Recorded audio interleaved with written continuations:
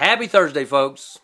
According to the date, it's supposed to be March 16th, but for us it's Friday, and we're recording again. Romans 1:18-20, here we go. For God's wrath is revealed from heaven against all godlessness and unrighteousness of people, who by their unrighteousness suppress the truth, since what can be known about God is evident among them, because God has shown it to them. For his invisible attributes, that is, his eternal power and divine nature, have been clearly seen since the creation of the world, being understood through what he has made. And as a result, people are without excuse. I mentioned a couple of days ago that I like to call God's creation God's sanctuary. You guys, many of you know, we get to do baptism on the beach. And I always tell folks, we got the best baptistry pool that I know of.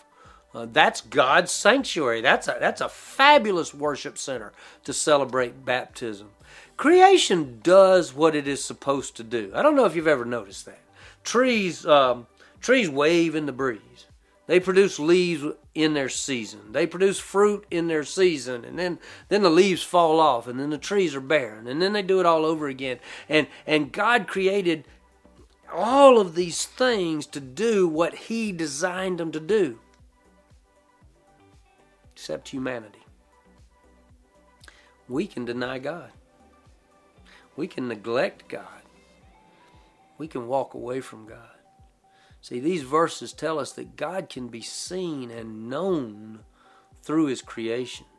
We can see his divine power, his omnipotence. We can see his divine nature. We see his identity, his design, and his plan throughout creation.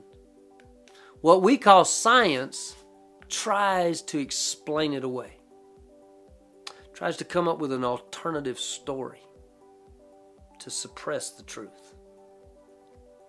That angers God. The Garden of Eden. Remember the story, Adam and Eve. And I happen to be one of those people that believe in a literal Adam and Eve. I know some people don't, but I do. I believe they had a choice standing before that tree. Had a choice to be their own gods or to honor God.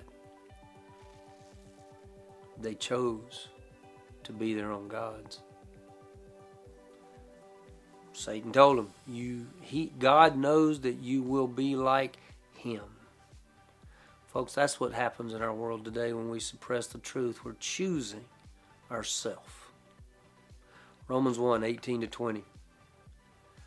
For God's wrath is revealed from heaven against all godlessness and unrighteousness of people, who by their unrighteousness suppress the truth, since what can be known about God is evident among them, because God has shown it to them. For his invisible attributes, that is, his eternal power and divine nature, have been clearly seen since the creation of the world, being understood through what he has made, his creation. As a result, people are without excuse. See you next time.